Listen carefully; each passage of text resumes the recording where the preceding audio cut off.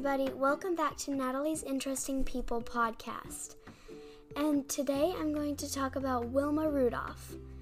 Wilma Rudolph is this amazing African-American athlete whose left leg was paralyzed when she was younger, but she still made it to the Olympics and broke 3 world records.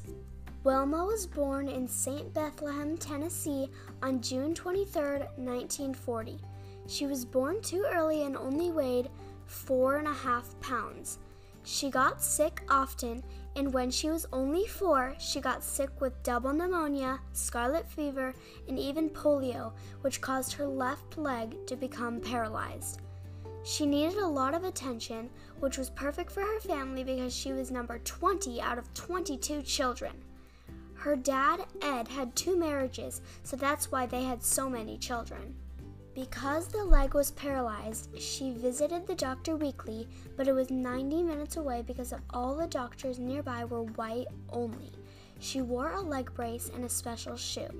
Wilma said, "My doctor told me I would never walk again. My mother told me I would. I believed my mother." Like I said earlier, she had a lot of family members to help her. They helped by massaging her leg, and it slowly began to heal. She started walking without the brace when she was 11, and her mother even saw her playing basketball outside. She was a really good basketball player, but eventually she started running track. When she got to high school, she started competing on college-level running, and that's when she qualified for the Olympics in Melbourne, Australia in 1956 when she was only 16. She helped her team win the 400-meter relay. In 1958, Wilma had her daughter and named her Yolanda, so she wasn't competing at that time. She was ready to get back into competition, so she went to Tennessee State University. While she was there, she trained for the Olympics. Wilma set a world record at the Olympic trials in 1960, so she was obviously going to be on the Olympic team.